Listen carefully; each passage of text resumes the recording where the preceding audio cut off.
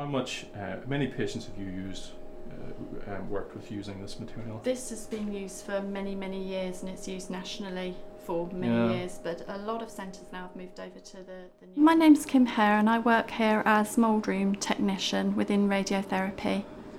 The mould room comes within radiotherapy departments, and it's basically to make the equipment to enable people to be immobilised for their radiotherapy treatment.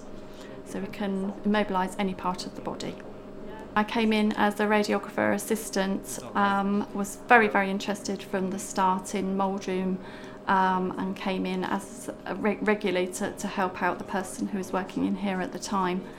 Gradually I showed more and more interest and worked through competencies and applied for the vacancy that became available, and taken over the mould room myself and run it permanently myself now. This actually will hold the patient as firmly as this.